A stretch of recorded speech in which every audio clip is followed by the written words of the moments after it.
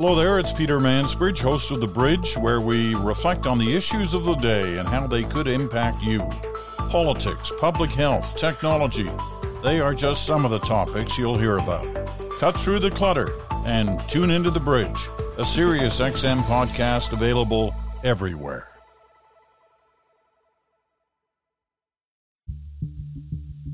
I don't say this today because of the date on the calendar, but summer is over.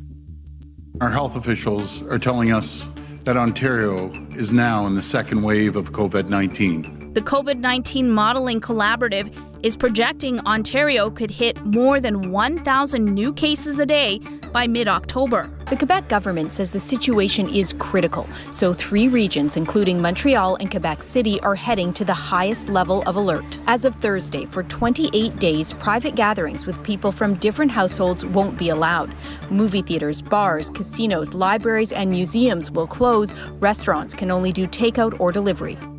After weeks of daily counts of new cases in Ontario hovering around 100 or below, the numbers have been rising steadily for more than a month now. The same, by the way, is true in Quebec and in BC and in Alberta. You can call it a second wave or a resurgence. You can call it whatever you want. The virus doesn't care. All you need to know is that COVID-19 is spreading again, and spreading quickly. There is hope that things will be better this time, but we don't know yet if that hope is based on evidence or on wishful thinking. And by the time we do know, it might be too late. Will we see more cases this time, but less serious illness and death? Are we only finding more new cases because of increased testing? Are hospitals and doctors on the front lines just better at battling COVID now than they were in the spring? The hope, obviously, is that the answers to those questions are yes, but we just don't know yet. Meanwhile, there are other pressing questions with more complicated answers.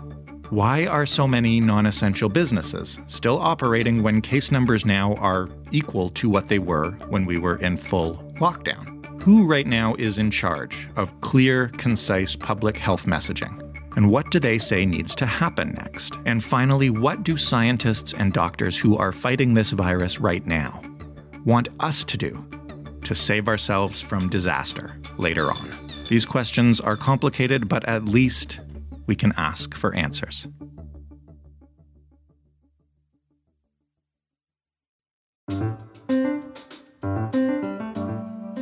I'm Jordan Heath Rawlings. This is The Big Story.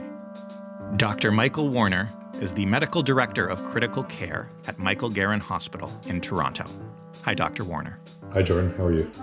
I'm doing well. I kind of naively hoped that when we spoke the last time, as the first wave was winding down, that maybe we would not talk again. And while I'd miss talking to you, I was hopeful. But that's not the case, I guess. Yeah, there was a period of quiescence, which I think a lot of us enjoyed, both as a mental break and just a chance to do things other than COVID-related activities as a doctor. But things are back in full force for sure. Well, I'll start the same way I did the last time we spoke. How are you and your staff doing? How are you guys feeling? How's morale?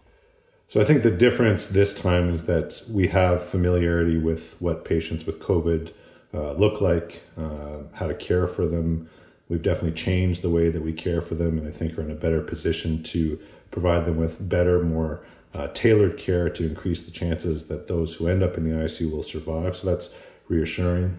At this point in time, we have enough PPE, which was a major concern in the first wave. Mm-hmm. But familiarity also can contribute to fear and anxiety, because a lot of us remember what it was like to have people dying on Zoom meetings and family members not being present in the ICU and having to be so super careful about everything that we did and everything we touched. And I think that's causing quite a bit of anxiety. And then I think most importantly, for healthcare providers, we don't see a correlation between what we're expecting to come through our doors and the government policies that are, I guess, not in place to protect us and other people from the inevitability of the second wave.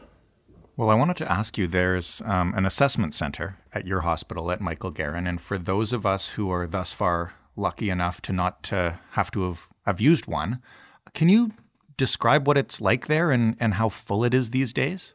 So it's interesting. I mean, I've been in that lineup myself because I have 3 children aged 8 and under. And when my son brought a cold home from school, which he transmitted to me, he and I both had to get tested for me to be able to work and for him to return to school. And I also look out onto this lineup at our assessment center from the ICU, and it's grown significantly over time, and there are many more children in the lineup. There are people with lawn chairs. There are people who are there for hours. I think our hospital is doing its best to process as many people as possible, but what's happening, Jordan, is that turnaround time for tests, which is beyond the control of the assessment center, is really up to lab capacity, has increased to the point that test results for me took 38 hours, so I had to miss 3 days of work. And for our patients in the hospital that fight for the same lab capacity can take up to 4 or 5 days. And for the average person, depending on the assessment center they go to, can take up to 7 days.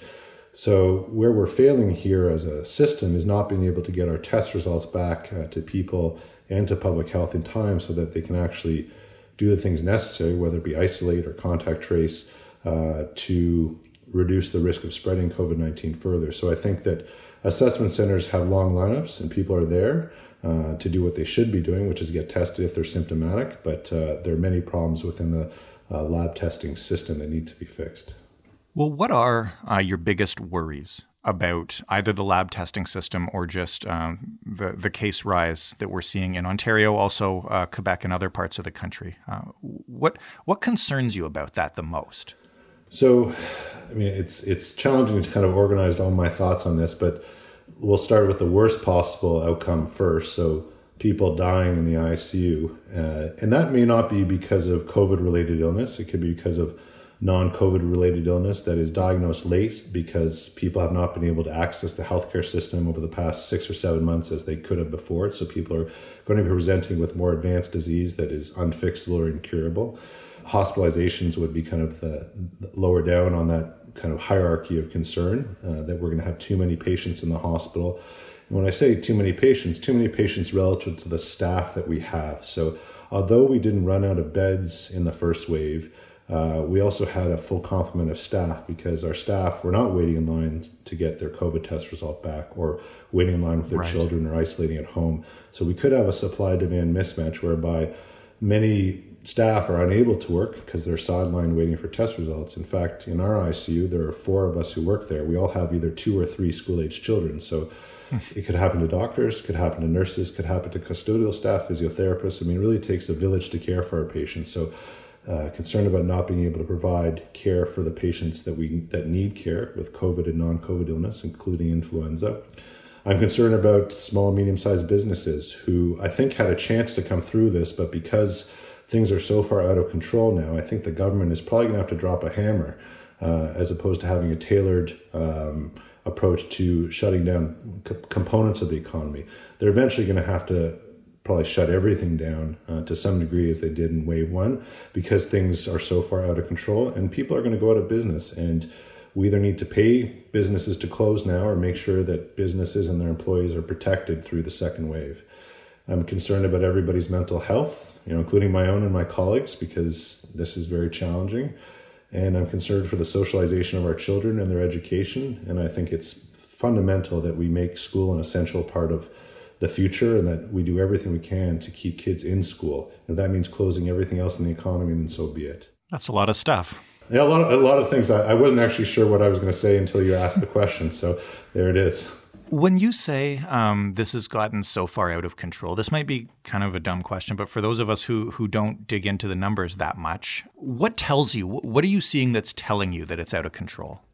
So there's the effective reproductive number, R sub with a T beside it. That's the mathematical term. It basically means, let's say the R value is 1.2. That means for every 100 people that are infected with COVID-19, they will go on to infect 120 people.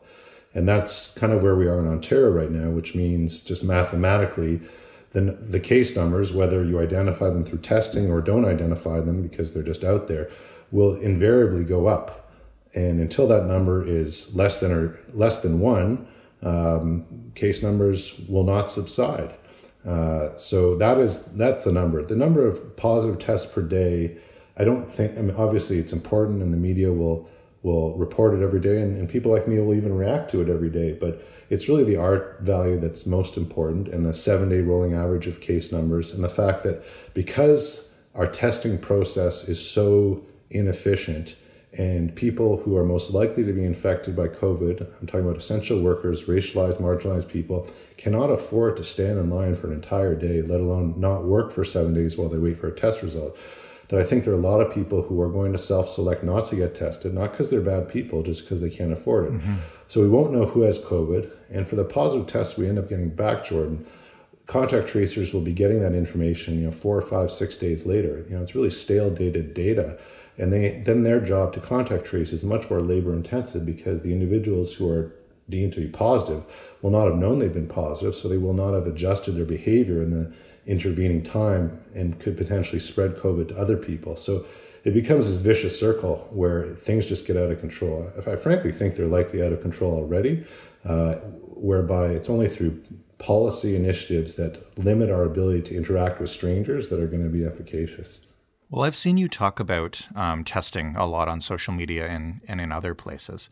And the question that I see coming up all over the internet, I guess, whether it's right or not, is, are we really seeing more cases of COVID right now than we were in the spring? Or are we just testing a lot more now and it was actually further out of control in the initial wave? Yeah, I think that's an interesting question, and people will point to the positivity rate in kind of March, April, May that was higher than it is now, although the trajectory of our positivity rate, which is basically the percentage of tests that end up being positive, is increasing significantly. We also have to keep in mind that the numbers were skewed in the first wave because so many people ended up being positive in long-term care homes. We got positive. Right. Basically, if one long-term care home was hit, just about everybody in that long-term care home would be positive if they were in fact tested. So it is true that we didn't do as many tests in the first wave, and that when you test more people, you are probably going to get more positives.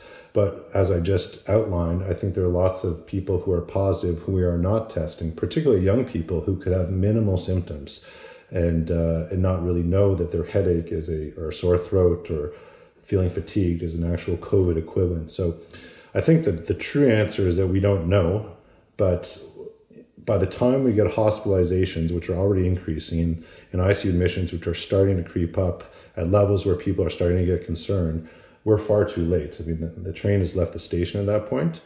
So, I think that we need to acknowledge that this is real. Whatever it is we're experiencing now is real, and that the government needs to intervene to stop us from being in positions like at weddings with 50 people or going to casinos that essentially put us in a position to fail, that put people together who don't live under the same roof in indoor settings whereby COVID will spread.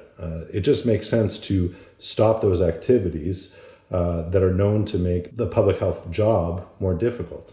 In a perfect world, with governments, and I'm not singling out any level of government or any particular province, but with governments who were listening directly to the medical experts, what would we be doing now, or what would we have done in the past few weeks to organize and plan for this? Because I remember I talked to you and to epidemiologists and other experts earlier this year, and they all said that, a second wave will come. We have to be ready for it. Well, there's a lot of layers to that question, and I'll answer it kind of sequentially. So to me, our entire pandemic response comes down to leadership and who is actually in charge. So I would argue, and I think the evidence would demonstrate, that when people who have scientific backgrounds, people who are epidemiologists, virologists, people not like me, but other scientists and professionals who really understand this stuff, are the voice to the people, and that the government listens to what they say in the context of the government having to be concern itself with the economy, etc. Those countries have been far more successful. I don't think there's really any degree of trust in our Chief Medical Officer of Health in Ontario among the general medical community that he is an effective communicator or leader. Premier Ford is not a scientist in any way, and Minister Elliott is also not an expert in anything related to healthcare. So I think that we need to make sure that Ontarians and the government are getting the same information and acting on it from experts. And those experts right now are trapped in the Twitter echo chamber or speaking through other mediums to the government via the media. So I would like to see science lead as opposed to politicians lead and interpret the science behind closed doors. And I think if we were doing that, then scientists would have told the government, or the government would have taken the summer to shore things up, to prepare for the inevitable second wave, to make sure that public health was well funded, to make sure the digital systems necessary to transfer information among public health units were in place, to have a clear and transparent plan about if we get to X number of cases or an R value of this, then this policy decision will be made. Because right now, it seems like the government is reacting to the media's reaction to case numbers each day.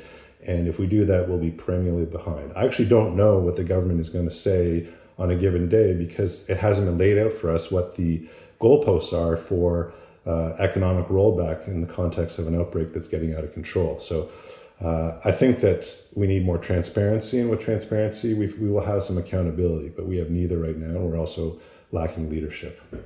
I want to talk to you a bit about the stuff that's directly in front of you. You kind of touched on it at the beginning of our chat about, we know more things, we have some PPE now, but what have you and your team been doing over the last few months to get ready? And, what's different in your world than it was when we talked in the spring? So if we're going to speak, medically, so in the first 2 weeks of the pandemic, anyone who required a significant amount of oxygen with COVID-19, we would intubate. We put a breathing tube into their lungs. And intubation carries with it some significant risks. We usually have to keep people asleep with some very heavy drugs that act like general anesthetic, and patients aren't mobile, which has its own risks. And the reason we did that is because we thought that if we didn't control the airway, the healthcare workers would be put at risk because aerosols or droplets would be spreading everywhere. In fact, the treatment that is now the mainstay, which is called high-flow nasal cannula, which is basically kind of supercharged nasal prongs that blow air into the nose and ultimately the lungs, was banned initially. And now it's our go-to. I think that's something that's really interesting, that the medical community has really pivoted and taken evidence as it's come up, and some of it has been dubious for certain things like hydroxychloroquine, evaluated it and implemented it in real time using COVID patients as a living laboratory in an ethical way to make sure that we provide the best care as we learn more about this disease. And if you contrast that to policy decisions where we really haven't learned anything from the first wave, if I'm going to evaluate what we're doing right now, it's materially different in the approach. Dexamethasone, which is a steroid which is used for other types of respiratory failure, which is cheap and relatively available, is now commonly used, and we think that helps reduce mortality in patients with severe lung disease from COVID.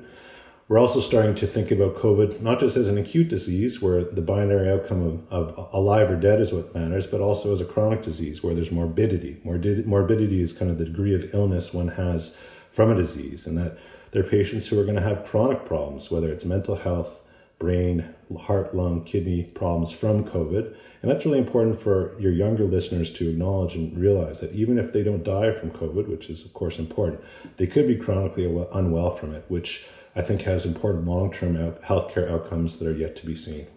What about physically, like in terms of hands-on? Do you guys have more beds? Have you moved things around? Do you have different protocols?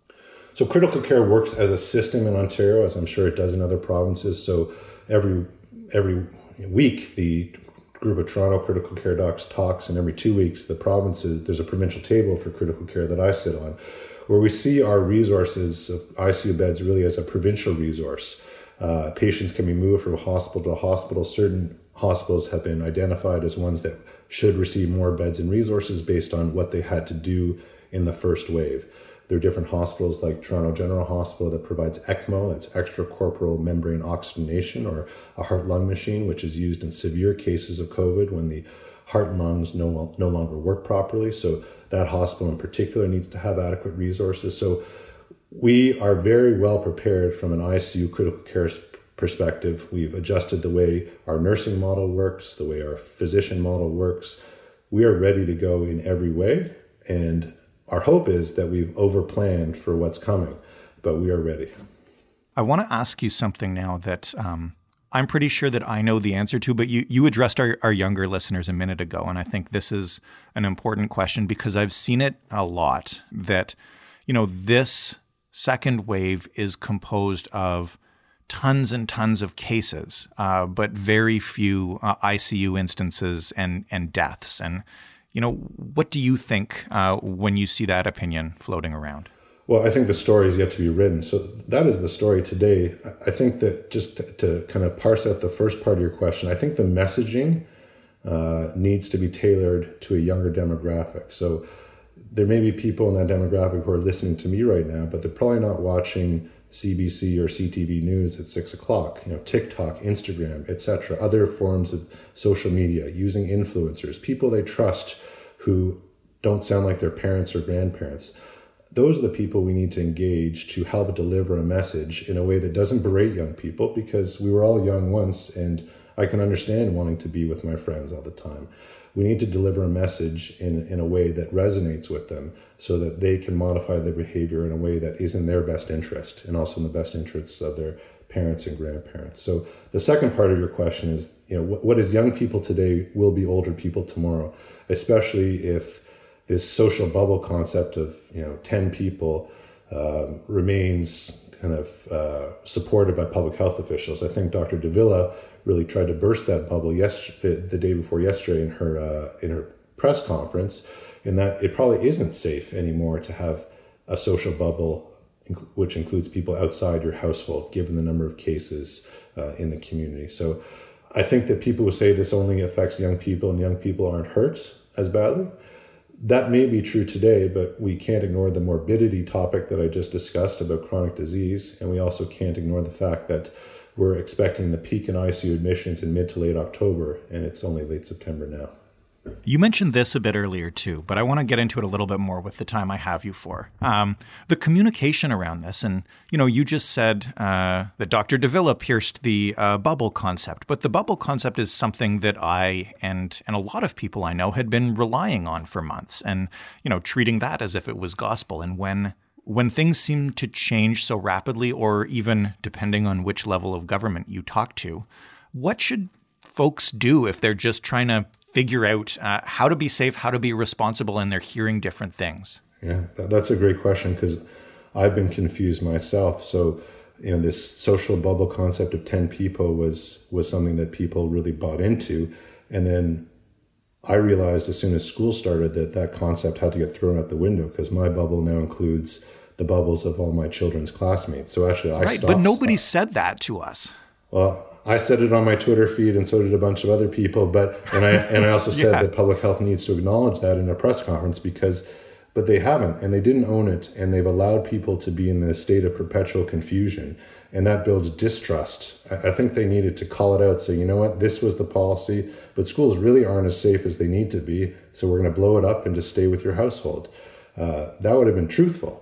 They're kind of walking it back now, but it's probably too little too late, which is why I think we're entering a potentially dangerous time in Canadian history. I don't mean to be provocative, but if we're in a position where we don't trust the people who stand up at the microphone every day to keep us safe and to deliver a message that's honest and succinct and transparent, then people become very nervous. And I think the message that I have for people is you have to think for yourself, and you have to act in a way that makes sense for your family. And the safest number of people to stay with is one. That is the safest number, and I've said that before.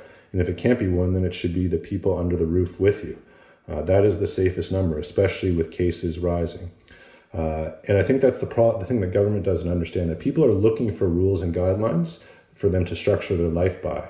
And the government has been hesitant to provide those rules because for whatever reason, perhaps it's political pressure, etc. They don't want to seem draconian. But I think in many ways, people are on their own.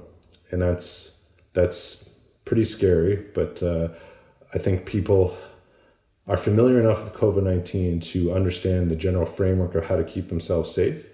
And COVID only spreads if you interact with people that you don't normally interact with. If you don't interact with people in close quarters, then you're not going to get COVID or spread it. So that's the fundamental truth. And if you can adjust your activities based on that theme and that truth, then you should be okay. Is there one final takeaway that you'd like to share with us based on, things you've seen either in your hospital or in medical policy over the last few months? If there's something, a message that you're not seeing fully conveyed that you think needs to get out there that you maybe haven't mentioned yet or want to double down on? Oh, there's lots I want to double down on, but I've said this before. So right now, nobody really knows who's at the provincial command table. Are there any doctors there? Are there any experts there? Who's actually making decisions, and why are they making those decisions? There must be people at that table who do not feel that what's going on is right, who thinks that there's inconsistency between the policies that are announced and what's actually happening on the ground and the discussions behind closed doors. And now is the time to be the whistleblower, to stand up, to be the hero, to not be worried about the fear of retribution or whether or not you're going to get the promotion, but to say that this isn't right. And I also would encourage the Premier to, stop listening to what I have to say on the news or what I won't even call myself an expert, but what other experts say, and bring us into your inner circle. We want to help. We want the government to succeed, and continuing to ignore scientists and experts will only make it less likely you're going to get reelected. So if that's the motivation, then bring people in because there are lots of people who want to help.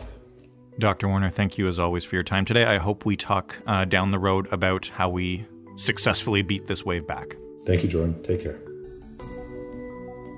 Dr. Michael Warner of Michael Garron Hospital. That was The Big Story. For more from us, head to thebigstorypodcast.ca. You can find all Dr. Warner's previous episodes by searching his name at the bottom of the page. You can also talk to us on Twitter at TheBigStoryFPN. We will tag Dr. Warner so you can follow him directly. You can also find us in your favorite podcast player, Apple, Google, Stitcher, Spotify, doesn't matter. You can email us. We're at TheBigStoryPodcast, all one word, at rci.rogers.com. Thanks for listening. Stay safe. I'm Jordan Heath Rawlings. We'll talk tomorrow.